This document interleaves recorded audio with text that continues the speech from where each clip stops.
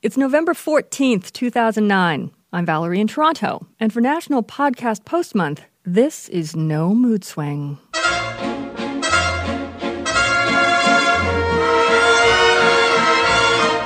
Since we've been talking about this endlessly turgid notion of the beat and the bongos and the whole thing, I'd like to read to you a little bit from my very long, very dense, very hyper-critical blast at the false history of this movement, which was essentially a dissident movement. All right. So, the beat thing looms up like Campbell's, John F. Campbell, the guy who used to write science fiction for Astounding Science Fiction and edited the magazine and was the guy who published L. Ron Hubbard's Dianetics in one of the issues. And the rest is history. Aleister Crowley, of course, was one of L. Ron Hubbard's gurus before he got into Dianetics. So we understand where we're at right now.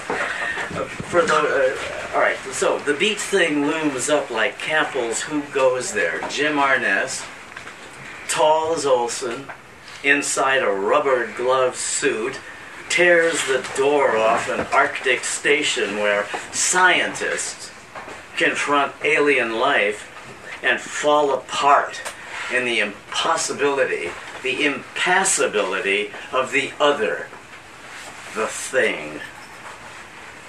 The beat thing hulks back, recalled by reductivist historians and true-believing fans, obsessed hermeneuticists, how do you like that for a word, who get everything but the thing itself, who rages off like Frankenstein's doppelganger, ripping up trees and crunching freeways into cement accordions.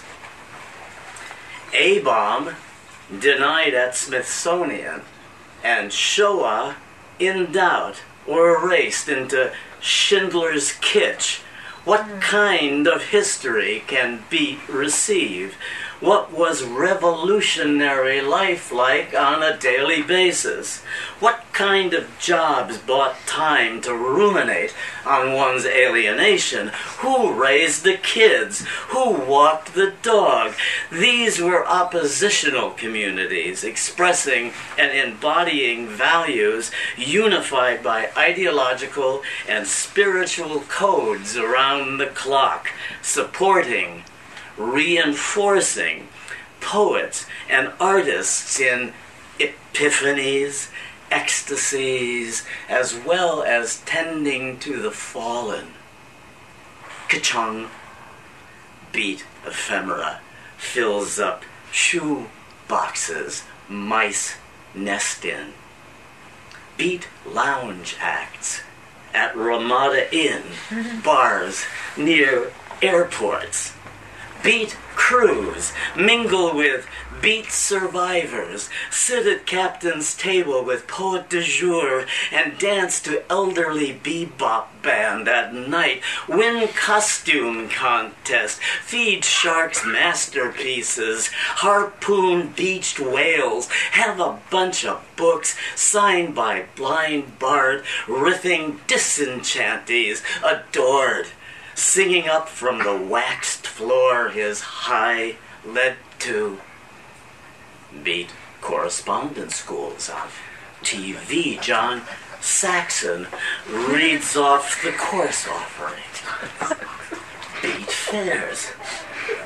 Rent space with tables of books, berets, records, leotards, videocassettes, CDs, posters, 8x10 glossies, period antiquities and bakelite, chrome, tiger skin, pin cushion vinyl, push button cherry gizmos, classic Tupperware and stacks. It's really the looks, not the books. Beat things shrink inside outsized sweaters, wedge into room corners away from lone Kendall jammed in wax-caked wine bottle, beat Gimmons, Jack Sprat artistes, shade-goggled eyes above black turtleneck rims, beat wax museums in Fisherman's Wharf, downtown Lowell, McDougal Street, and Beat Thing Hall of Fame, wing of Planet Hollywood on Sunset Boulevard.